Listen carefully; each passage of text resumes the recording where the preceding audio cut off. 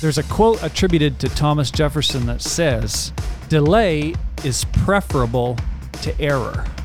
Today, we're not going to talk about the mistakes you made, but maybe we're going to talk about something that you're not comfortable with, and that is waiting. Let's go. Welcome to Kingdom Speak with Pastor Daniel McKillop.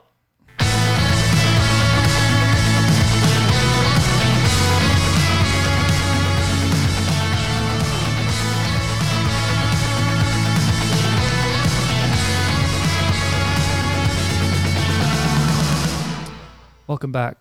I keep missing that. You need to practice.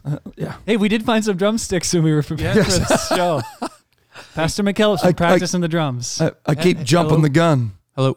Oh, we got a phone call coming in here. Yep, producer Randy's got another phone call. You guys mind waiting for a minute here? Are you on hold? I've got to take this. He's on the camera is what he is. Oh, man. Not again. Yeah. Not again. Yeah. And everybody thinks we pick on producer Randy. Hey. He starts telling me stuff like, "Hey, you know who came up to me today and said, I feel sorry for you, producer Randy. Thank you for all you do on the podcast." He doesn't tell us it was his mom. Does he share his contact information to the audience so they can give him like comfort? I don't know. So we do need to let everybody know we love producer Randy. Unbelievable. Nobody like you.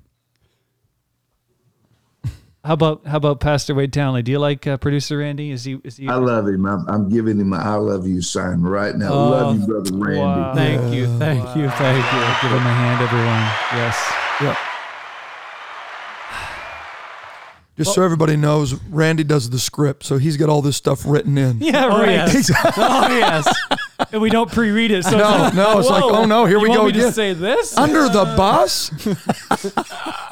I love you guys. Well, there's no specific mention to producer Randy, but we do have a pretty decent review to read. You guys ready?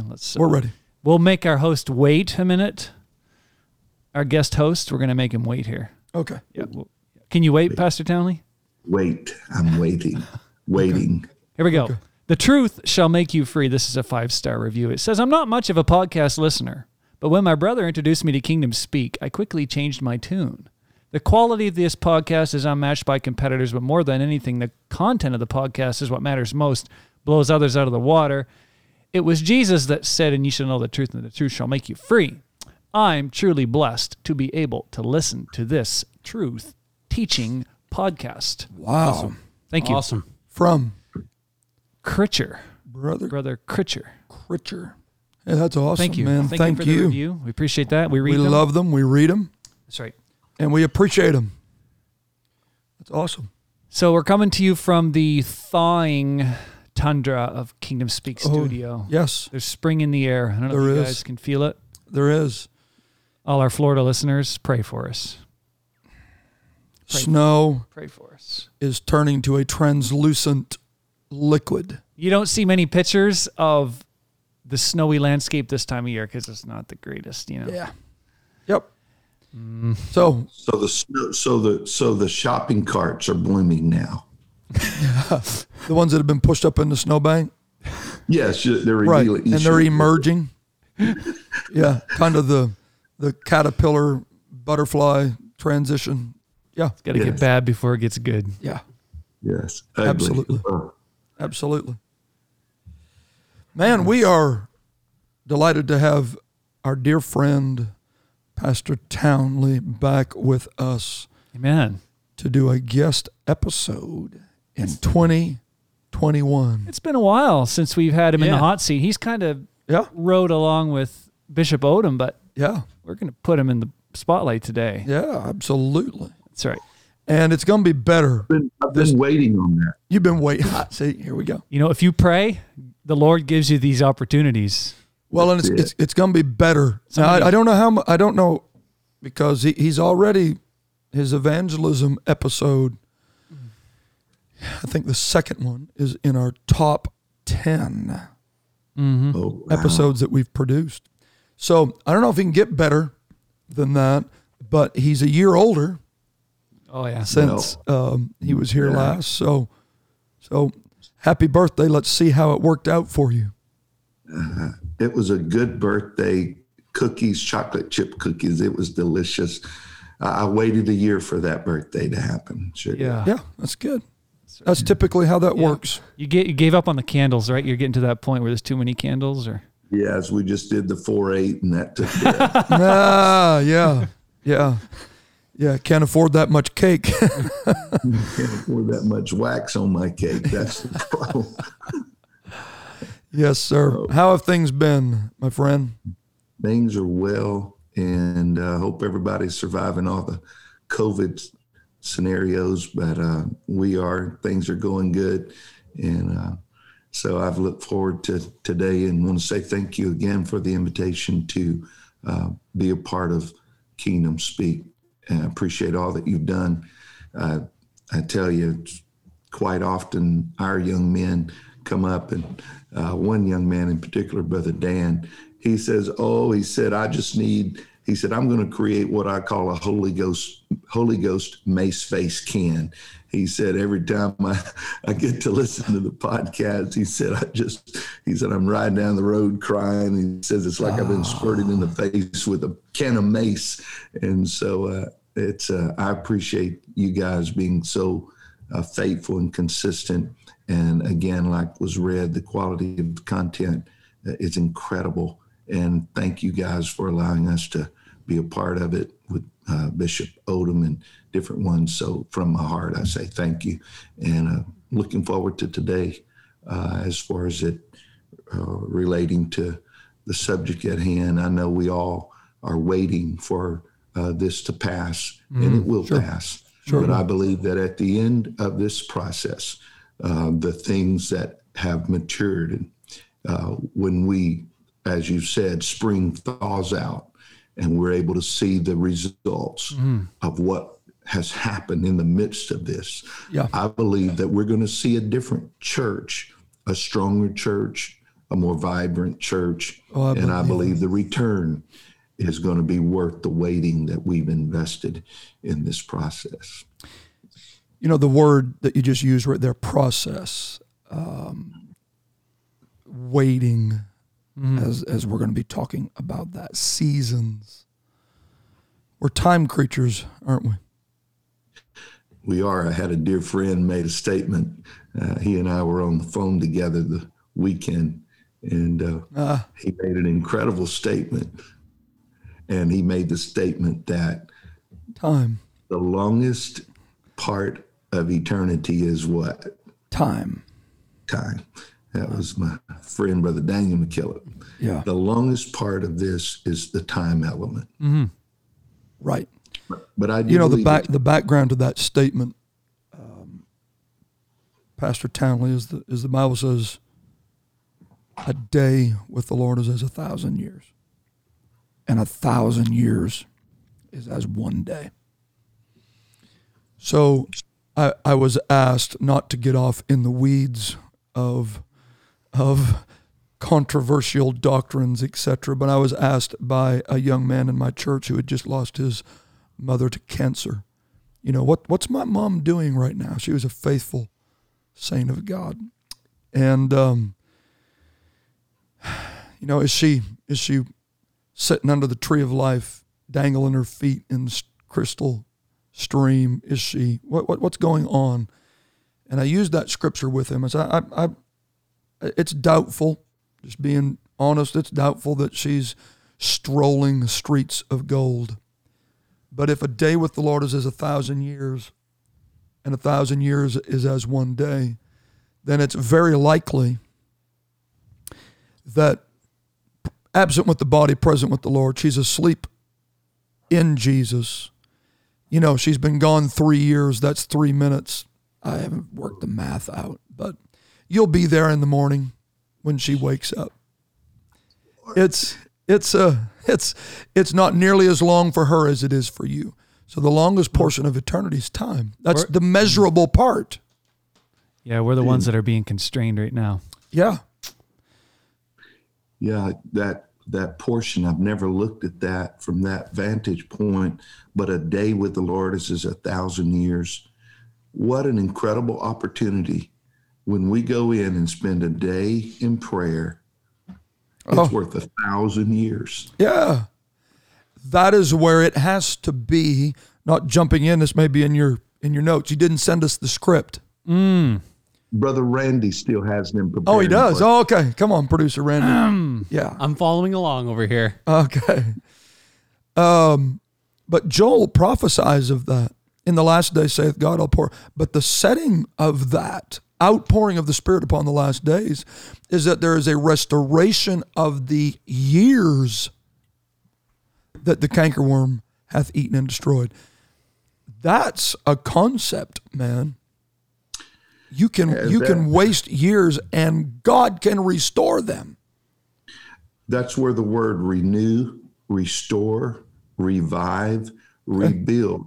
And that's where you get people, well, we've jumped off into it. That's where you get people who are backslidden, who come back to God and feel like, this is going to take 10 years to get back what I lost. When the reality is that's not what predicates the restoration. It's the hunger. Mm-hmm. Yeah. You can short circuit the time process by blessed are they that hunger and thirst, for they shall be filled. It has the ability, hunger has the ability to shorten the timetable, of that restoration, that renewal that you're talking about. Can God collapse timetables? He's the one that's in control of time. Well, he's eternal. So that which brings me to that concept of walking with God is not a waste of time. But while we are walking, whoa, say that again. As we're walking with God, we are not wasting time. Wow.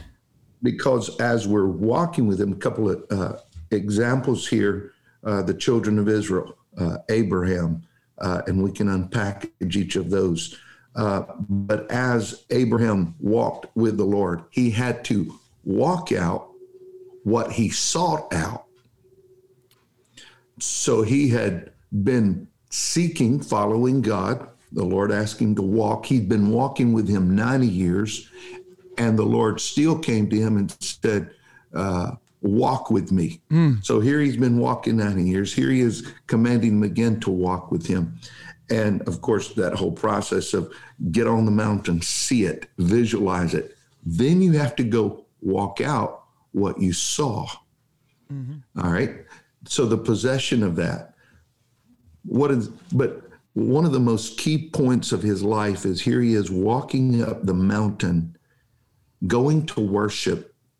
And on one side, he's got sun, fire, wood. And son is wondering, where's the sacrifice? And he's walking up one side of the mountain. Yep. And when he gets to the top of the mountain, God had been working on the other side of the mountain.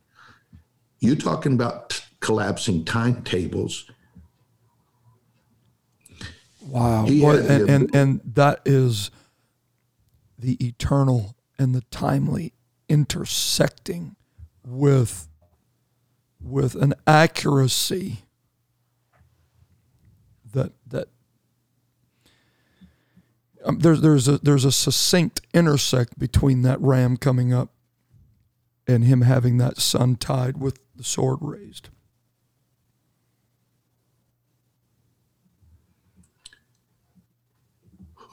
While you're walking, God's working.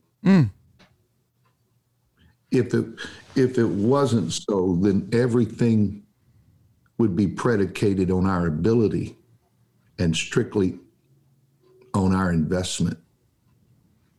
But the reality is everything that we do is based on our faith in what Christ has done. Does it produce an action? Yes. But the reality is there must always be the element of the supernatural, timeless element in our timed moments. Children of Israel walked 40 years coming out of Egypt. And you're talking frustration. Here they are. They had built houses for others. They had built cities for others. But yet at the end of the day, once they reach the promised land, the promise that God gave them is, you walk with me, you follow me, I'll provide manna, I'll provide shoes, clothing. Miraculous things were happening in their daily walk. But one of the practical things, you're talking about collapsing timetables, restoring, renewing. Could you imagine the first time that Hebrew walked up and took that bucket of water and dipped into that pitcher, that dipper, and he took a drink of a well he didn't dig, because God had a Egyptian 20, 40 years ago, or a Canaanite digging a well. I don't know why I'm going to build this house here. I don't know why I'm choosing this color. I'm going to bring this furniture in. But it was because God had a Hebrew family that was going to be moving into that house. So can you imagine wells that they didn't dig, cities they didn't build, vineyards they didn't plant, and houses full. Now that's the key. Houses full that they didn't fill. God knows how to collapse timetables and fill houses. Not just give you a house, but he knows how to give you a full house if we'll walk with him. Wow. So a question that I would have would be this.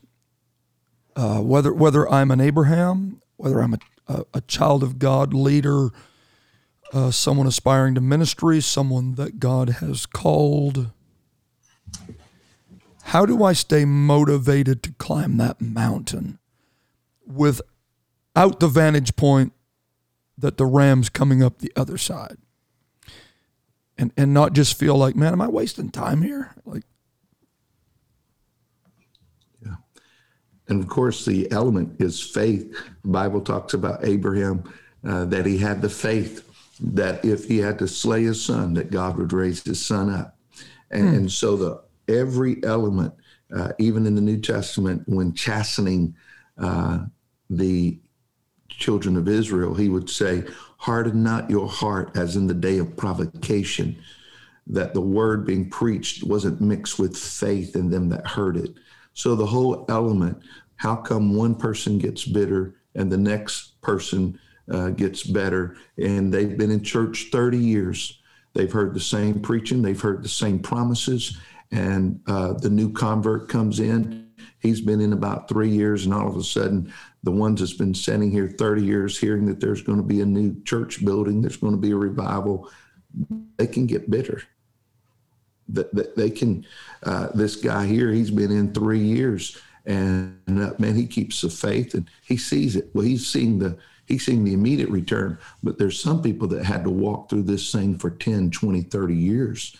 And that's where element of faith must be. It's the element of fully trusting that God is in control of that moment. And that's where I would say that a man like Joseph, so could you imagine, so you're talking about a saint, ministry, whatever it would be. Look at the life of Joseph. And his brothers sells him. His brothers reject him. Can you imagine? He's in the pit. He's jerked out of the pit. He's sold. He's lied on. He's abused. And now he spends a total of 13 years in the middle of a prison. It's hard for us to understand that in the midst of chaos and in the midst of confusion, that God is literally teaching us how to bring order and organization into our life. And Joseph could have looked at this and said, what a waste. Why am I learning another language? Why am I learning? I'm not an Egyptian, I'm a Hebrew. But you know what? He was investing. Every day that he walked with God, every day he continued, he never lost faith. When she tempted him the hardest, he looked at her and said, I cannot do this against my God. God was still the focus of everything that he did. And at the end of it, he was able to decipher. And all of it, all roads leads to evangelism. Right. At the I end didn't of the think we could get through an episode without it. Here we go. like at the end of the day, I mean, after he totals it all out, Genesis 50:20 says, "But as for ye thought evil against me, but God meant it unto good to bring it to I love that pass scripture. as it is this day to save much people alive." Wow. Not realizing that your harvest and your revival is predicated on how you perceive your investment. Do you feel like you're wasting, or do you feel like you're investing? Wow. If you have the element of faith, it's investing. You could have been like that little boy that had 5 loaves and 2 fishes. And one disciple says, "What is this among so many?" Or you could just say, wait a minute. Investment is not predicated on the giver. Investment is predicated on the company. The ROI is predicated on where you place the money, where Right. you place Whose the hands? 5 loaves and 2 fishes. Right. And man, when the return, oh my, it's about many souls and much souls being saved. The beautiful part of it is that God wasn't just saving Joseph and his family. Oh, for sure. The whole Egyptian nation. Right. Right. So God's interested in feeding the community, the city, the state. You just got to have faith that this harvest is big enough to feed everybody. And we won't in a few years, you'll have almost, some have said, nearly 2 to 3 million people coming out of this land because of a 13-year investment. Yeah. And coming back to the timetable and the collapsing, those that have these, I'm sure you've studied this. A few hundred go in, 70 go in, millions potentially come out. And the process of Egypt and the affliction associated with the sojourning in a strange land, the more they afflicted them, the more they grew. So minus the affliction, it would have taken more time to get the same growth. Yes. They were speedily, I think is what the midwives said. Yeah. They are lively. Okay, so they that wait upon the Lord shall renew their strength. And that is exactly what they said of those women, that by the time they come to birth, we can't get there in time to intercept the birthing process.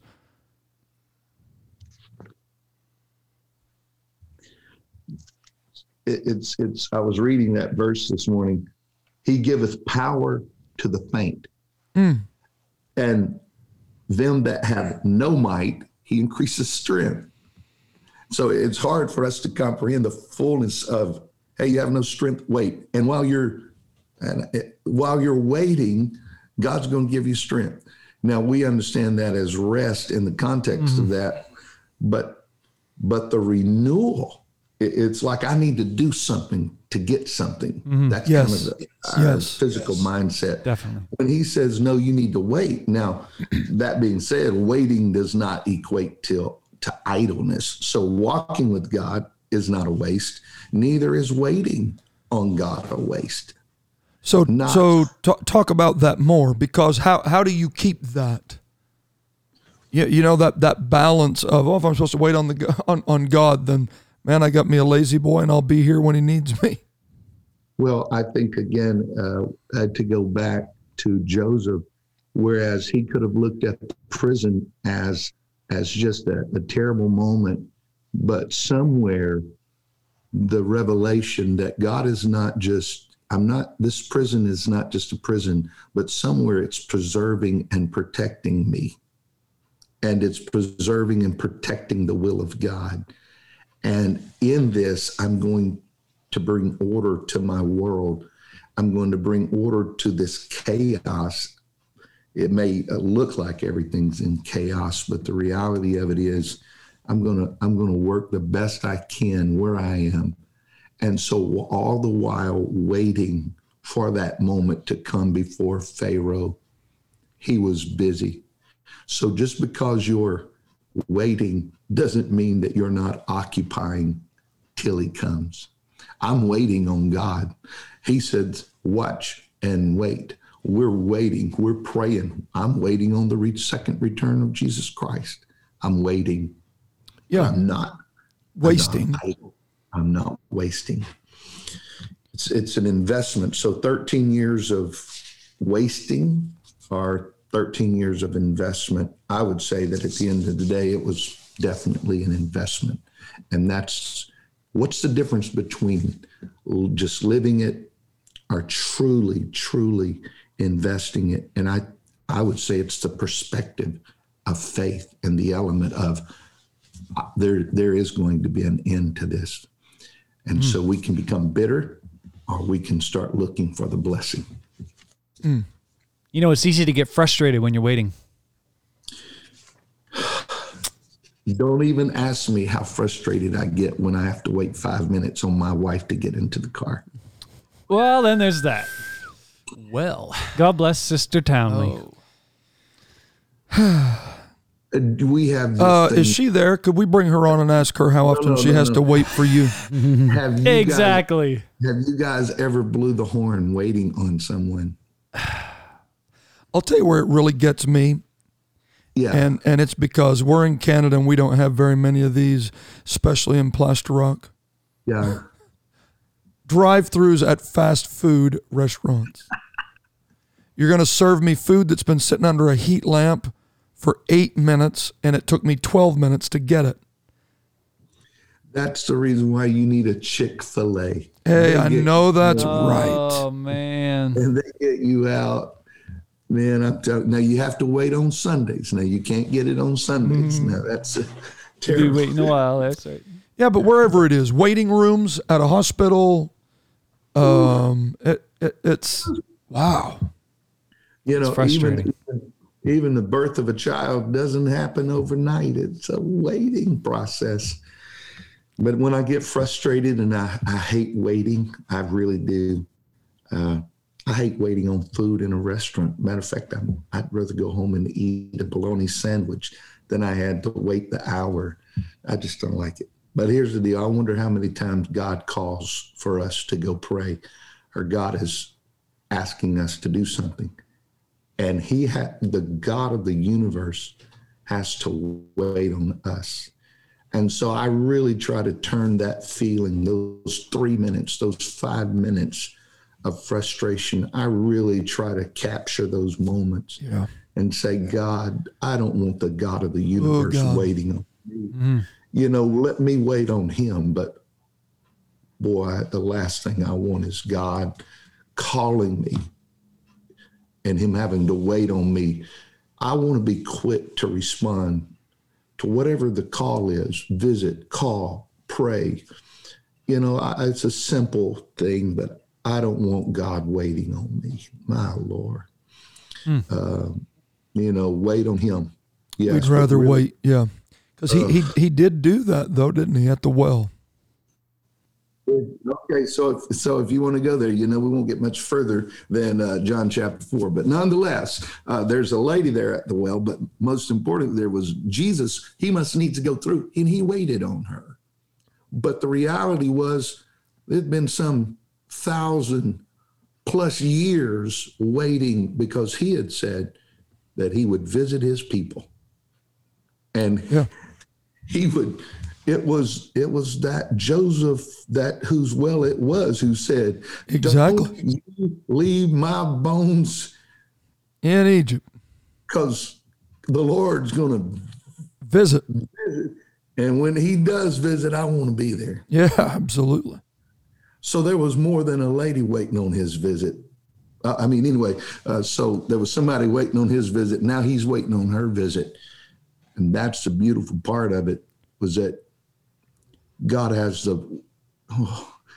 willing to wait on us until we can see it. he's patient with us. He's long suffering toward us. Wow. My heart is overwhelmed at how much God waits on us. That's what affects me. It affects me deeply that one of the psalmists would write, "What is man that you're mindful of him?" Yeah. That every morning, oh God, every morning you wait on him, you visit him, you wait to see how he's going to respond to you. Every man you're sitting there in that morning and you would visit him. What is man that you would wonder what his first words is going to be today? I wonder if he's going to acknowledge me today.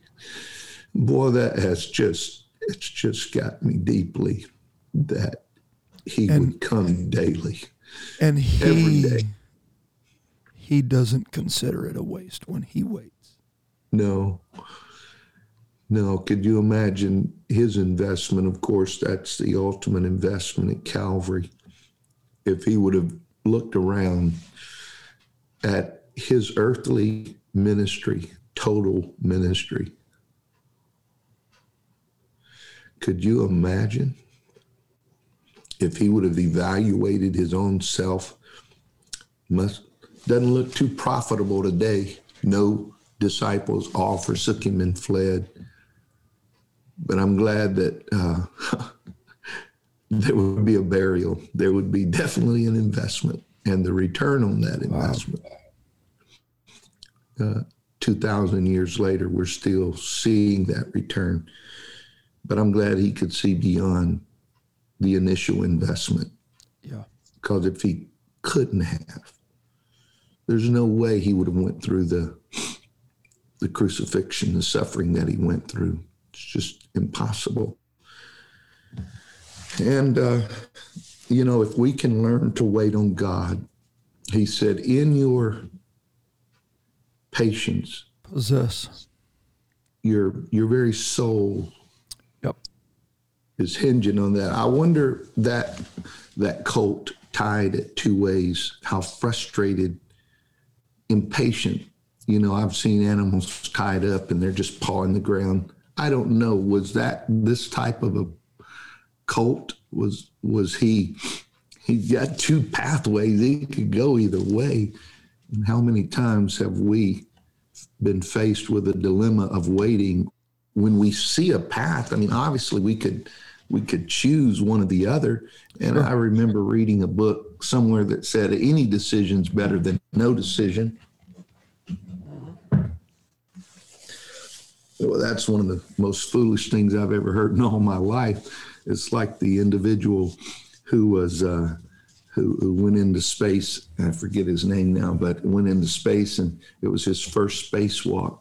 And when he entered into that spacewalk, he wasn't in but just a few minutes, and his right eye, he went blind.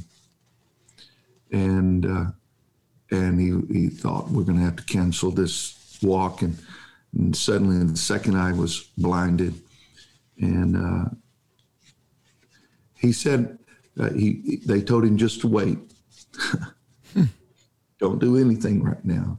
He said, you want to jerk your mask off? He said, he's blinded. He is absolutely blinded. And so here he is, prepared a life for this moment and can't see anything. Finally, it started clearing up because he waited. And so that you realize that the sweat and space, instead of the gravity pulling it, that the sweat had gone from one eye to the other eye, and it had totally blinded him. And he said the one thing he learned out of that setting was that there's no situation so bad that you can't make it worse. Yeah. Yeah. Again, how we started the show is delay is like preferable to error. Yes. You know, you're no way would you want to jerk the mask off. I mean, you can't. You just got to wait. And that's, I thought, boy, isn't that true? I've seen so many situations. You can make a quick, rash decision. And can you imagine if that colt would have just pulled the pin, bolted down what pathway he felt was right? But hundreds of years of prophecy was hinging on that one moment. Right. Hey, your king will come to you, meek and lowly, riding on the foal of an ass. Yeah. He could have gotten frustrated watching others ride into the sunset and do their thing. But at the end of the day, he had to wait until God's particular moment. And that waiting, I promise you, was not a waste of time when the king took the reins. That kind of goes back to the discussion of a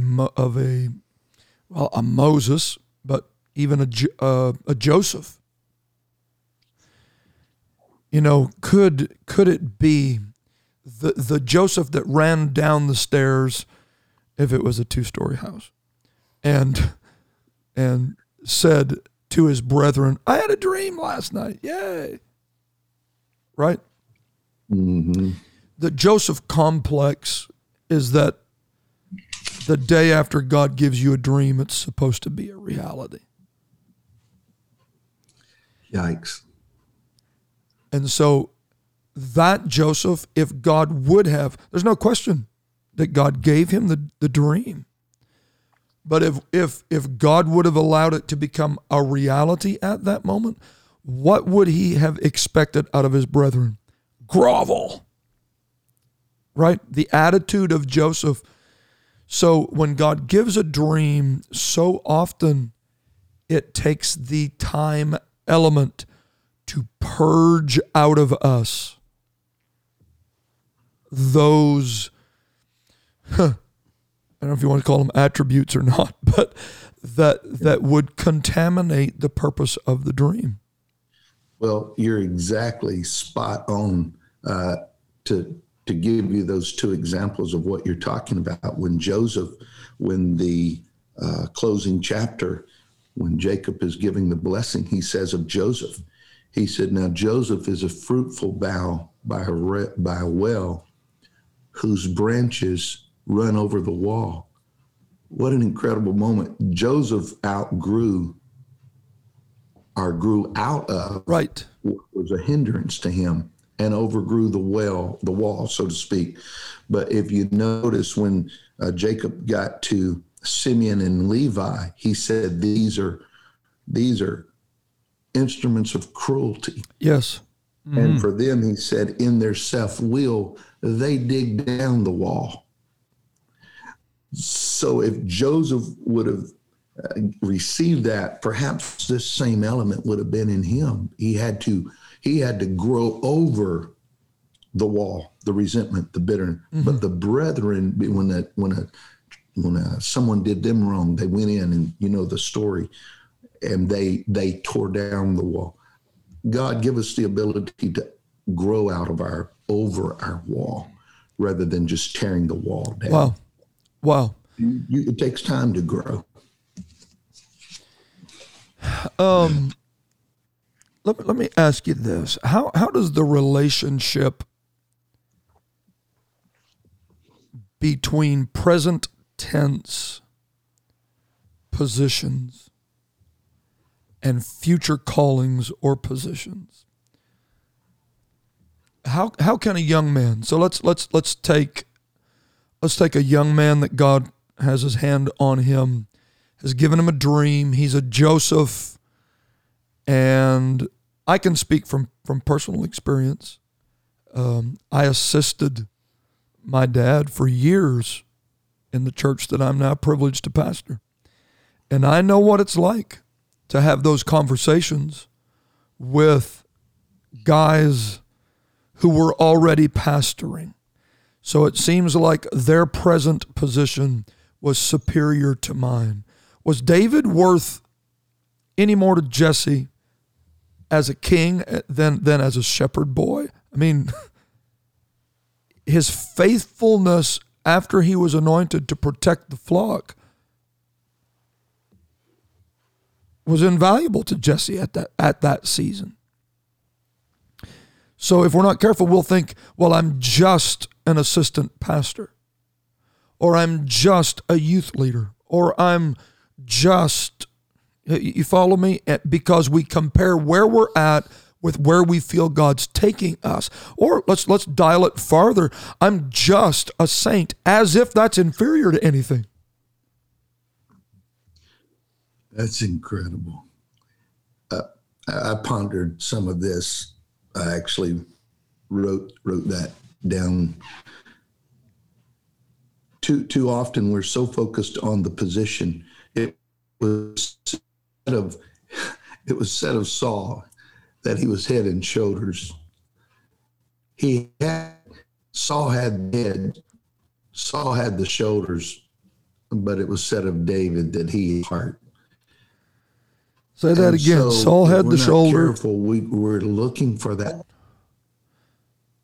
Saul had the head and the shoulders. He was head and shoulders above them all. Yep. But it was David that it was said he had the heart after God. Wow. I don't want to just have the head and the shoulders. Well said. I want to have the heart. Well said. Mm-hmm. When it was said of Saul, the Bible said, and immediately after he was anointed, God changed his heart. You don't have to see, you don't hear that where God changed David's heart to become king. He was a king at heart before he was ever king at court. And so if we're not careful, we'll be as the James and the John, so to speak, or the two brothers that ask, let me have the position, one on the right and one on the left. And it was Jesus's way of saying, you know what, that's not mine to give. And what about this? Can you drink the cup that I'm going to drink of? And they said, oh yeah. He said, you're exactly right. You will. You're going to grow into that position. That is not something that can be given. You grow into that, and you will, and you'll drink this cup. But a man that never drinks the cup is never worthy of the right and is never worthy of the left. It's a growing process. So this is kind of what struck me. And never let where you're preaching be more important than what you're preaching. Whoa. Bible bomb.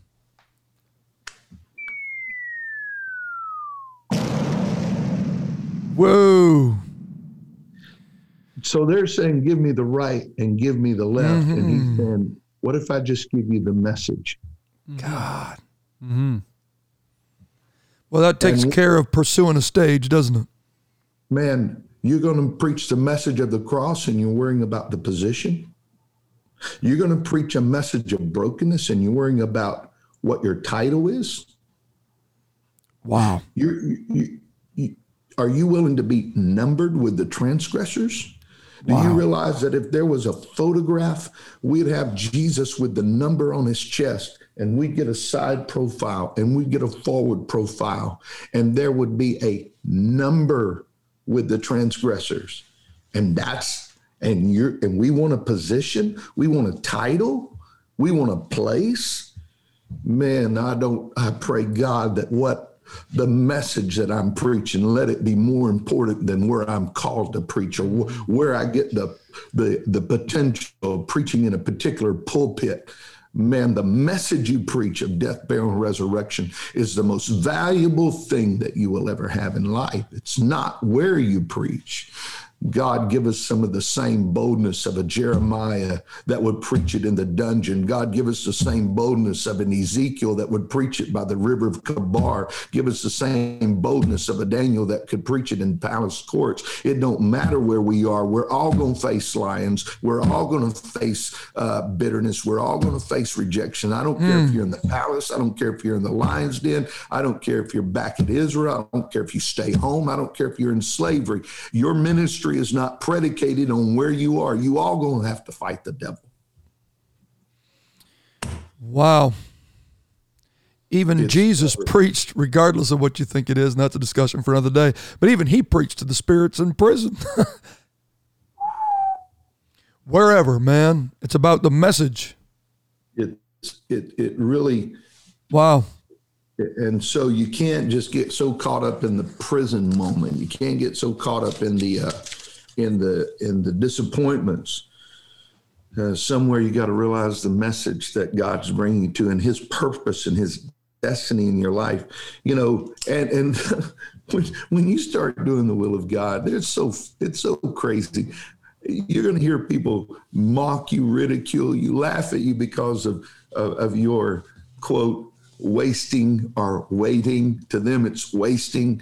And here you are knowing that you're investing your life. What do you mean you're going to go waste your life as a foreign missionary somewhere? You're going to go waste your life. You got the ability to run this corporation. You got the ability to do this, do that, and the list goes on. But all of a sudden, God calls you to a mission field. God calls you to evangelism, and you sell out and you give out and you buy into this vision, and you say, I'm going to do the work of God, and your parents laugh at you and ridicule you because here you are investing. You're not wasting your education. You're not, oh God, I think of two precious people right now. I mean, went in, got their bachelor's, got their master's. I mean, they're incredible at the top of their field. FBI was pursuing one of them. Finances wasn't an issue, tenured in their college, and the list goes on. And God bless Brother Reeves and Sister Reeves in particular right now. And I watched that when they got to the top of the echelon of their education and the top of their life, and all of a sudden they just turn and walk away. You think that's a waste? That's not a waste of time. I think of that little lady that came into that room where Jesus was sitting, and the disciples were wasting their time, and they could have been worshiping. And that little lady breaks her alabaster box, pours it on his feet. And what do they say? They say, what a waste. This great waste. Man, I want to tell you, when people look at your worship as waste, don't you worry about it. Absolutely. When they look at your worship as, who do you think you are? And then they got to, because they're embarrassed because of their lack of commitment and their lack of investment and their lack of sacrificing. What are they going to say to you? They're going to say, if you knew what this woman was, you wouldn't put up with this. Well, I'm going to tell you what, he knows what we are. He still loves us. He's still worth worshiping. And at the end of the day, he said, you know what? You think this is a waste. But do you realize that there are some memorials that will absolutely be pillars to the truth and to the gospel? And this that she had done will go forth. I just believe that there's young people right now, and I believe that there's men and women that they're going to invest their lives. They're not wasting. Boy, I want to tell somebody, you're not wasting your life. When you give it to God fully and holy, man, what a memorial. What a memorial. And this is what he said. This she had done for my body. Boy, I love it. It hurts. Life hurts. Man, I'm going to tell you, there's situations I look back over, and my wife and I, we lost a baby, a friend of mine. We lost, not to get too emotional on that, but there was a process of time, years of just intense process. And I know it was all preparing for the ministry, for the end result. Sure, for sure. Jesus says of this lady, this she hath done for my body, for my burial. This is what I love and what I appreciate is God never sees the brokenness of our life as a waste. He says that if, I don't care what it is in your life that's causing you to weep, causing you to cry, causing you to stay awake at night, the trauma you go through in life, the situations you're going through that makes you weep, makes you cry, he says, it's going to be poured out on my body. and he never sees it as a waste. It's an anointing. Don't begrudge. Don't feel like it's a waste. Don't feel like that it's a waste of time. Don't feel like it's a waste of energy. If it's anointing the body, what a memorial. Wow. Wow. At that point, the critics may be able to identify the cost, but they've completely missed the value of that moment. And so everybody that speaks to that young person, everyone that looks at a Brother Reeves and Sister Reeves leaving the apex of their career, investing their life in missions, everyone that looks at a Brother Damon McKillop that sells their beautiful home, leaves a church, stability, success, and moves to a foreign field. They can tell you how much it costs, but they can't tell you what it was worth. The individual knows the value, though. Oh, that's why they went. They said, this is expensive. Yeah. Sell this and give it to the poor. No, you have no concern about the poor, or you'd sell what you got and you'd give it to the poor. Exactly. You don't care about the poor. Yeah. Quite obviously didn't. Look what Judas did with the silver that he got a few days later. Man, but you know what? He traded morals and he traded values for priceless tinkles of a betrayal in his pocket. And boy, he wound up throwing it at the foot of those priests. I'm going to tell you, man, when sin gets through with you, it'll say, what's that to us? And boy, you can see that in the life of individuals, throwing it at the foot of priest and sin screaming back, what's that to us? We could care less. We got what we want. Or man, could you imagine the man Christ Jesus looking at your life and saying, this is a memorial. And this is a direct reflection of how much you value me, how much you value my relationship with you. Brother, I want to tell you, I'd rather pour it out on the Lord than I had throw it back at the feet of something that I was bitter over. Man, you got so many parents bitter over their life because they didn't invest it. They wasted it.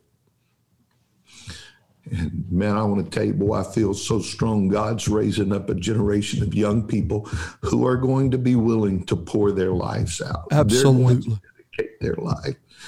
And in the end, it's going to be a living monument to how much they love God. And they won't have to die in bitterness as forefathers have. They won't have to wander in the wilderness and let their bones die and let their bones waste out in the wilderness. No, they're going to walk into promised lands and possess wells that they didn't dig. And they're going to be able to inhabit homes that they didn't build. So is it a waste or is it as an investment? And it really comes back to how you view it. And now, just because you're waiting, I want to say that don't mean that you're idle. Don't be an idle young person. Don't be an idle ministry. Don't say, well, you know what? It's just not my time yet. And when my time comes, then I'll invest my energies, my time, my talent, my treasures. When it's my time. No. If you won't invest your time, your talent, and your treasure now, you won't ever invest it. Right. And at that point, time is against you. Oh, it's like with any investment. That's like starting your investment portfolio at 60 years of age. Brother, compounding interest, though, is what time is on your side. Well, that the marvel of the world is compounding. You let God give it early, give it young, give it your best. From teenagers, man. That's why those that are listening to us right now, I don't care if you're 13 years of age. Invest, man. Oh my God, have mercy. You know that you think about idleness again, leading us back to evangelism. You think about the idleness of the individual who was standing idle in the market. Interestingly enough, Ephesians chapter 5 starts off with walk in love, and later on it starts talking about walk in light. So it's how you walk is important. But third, one of the third elements in that, it says redeeming the time. So don't walk in darkness because the days are evil. You got to redeem the time. So walking in light, in love, walking in light, redeeming the time. That redemption there actually is in talking about a man going to the town square or to the city square and purchasing it back. So he's saying, hey guys, purchase back. Purchase, go to a public setting, purchase it back, such as the gentleman who went and found the harvesters idle at the town square, idle. Now you can be busy doing the business of the Father, or you can be idle. And he would walk out and say, what are you doing? And they, well, and he said, you're idle, get to the field. I think it's interesting that there was never a time that when he came that he didn't have a place to send someone. God's got a place for you in mind. It may be right where you are.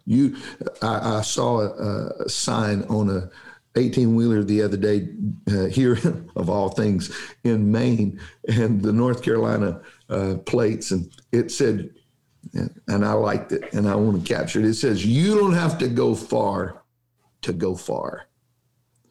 Meaning that you could stay right there inside of that North Carolina area and could really make an impact right where you are. That's good. And too often we think that we've got to go far. Maybe God will call you, as a Brother Damon McKillop, to a mission field. Right. God Right. bless those men. But to put it in the heart of every person that somehow distance equates to a greater opportunity. Or effectiveness. Go to the field. And this is the part that gets me on that. Don't be idle. When it comes to reaping, God never asks or requires you to reap that which is not yet ready. He said, while you've been walking, I've been preparing. While you've been walking, I've been planting. And I never require you to harvest that which is not ready. I sent you to reap where you bestowed no labor. Now, how did that happen if he didn't labor? If he wasn't the one that did it for us? Yeah. So while we were walking, while we were waiting, he was preparing. Look upon the fields, for they are white. Already. That's the reason why you can't overemphasize the importance of that morning prayer. Lord, lead me where you're already working. Lead me to who's hungry. Lead me to that which is ready, so I don't have to create the readiness, that I can truly be a harvester. And so the mindset can truly be sickle rather than just plow. There will be a plow, but remember, he's doing the planting. He's doing the sowing. He's doing the watering. He has sent you to reap, and he has sent you to harvest where you bestowed no labor. You talking about collapsing timetables when he sends you to a harvest field ready. Wow. You gotta do all the investment. Well, if you go back to Ruth, man, when you go back to Ruth and you see that she walked into the field, when she got into the field, I was looking at it just a moment ago, Ruth chapter number 2, verse 3, and she went and came and gleaned in the field after the reapers, and her hap was to light on the part of the field belonging to Boaz. And she gleaned among after the reapers. Now you can spend the rest of your life just following, and I'm speaking in terms of whether saint, pastor or not, just reaping after others. That was a relationship. But Boaz said, you stay in this field. There was a waiting process. She had every right to go reap in any field, but she stayed.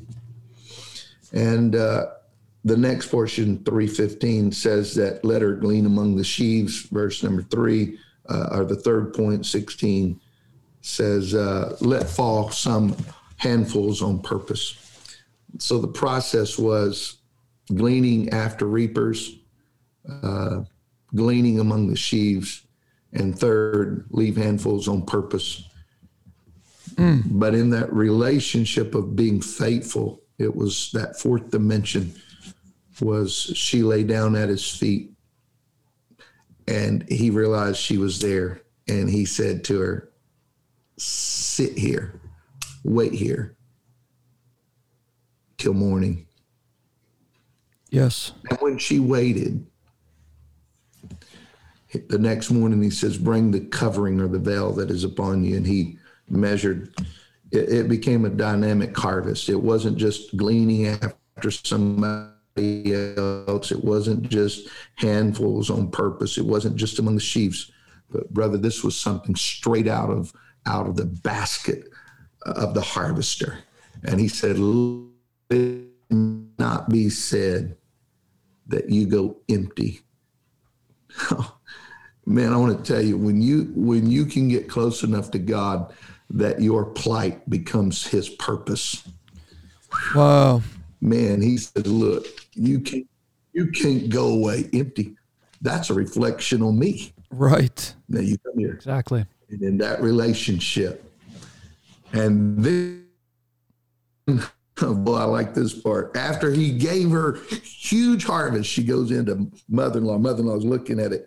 And he says, wow, what happened? Said, here's the process. Mother then said to her, sit here. So, gets to mother-in-law says, sit here. Because this man won't stop until he has finished this thing. And that's what I would say to this generation. Keep harvesting. Sometimes you got to wait right here. You got to stay close to him. And then you just wait. He's coming back. He's going to give you harvest, and he's coming back. It's been a joy, my friends. I sure love y'all. Wow. Wow, wow, wow. So good. This has not been a waste. Oh, sir. That's right. This has not been a waste.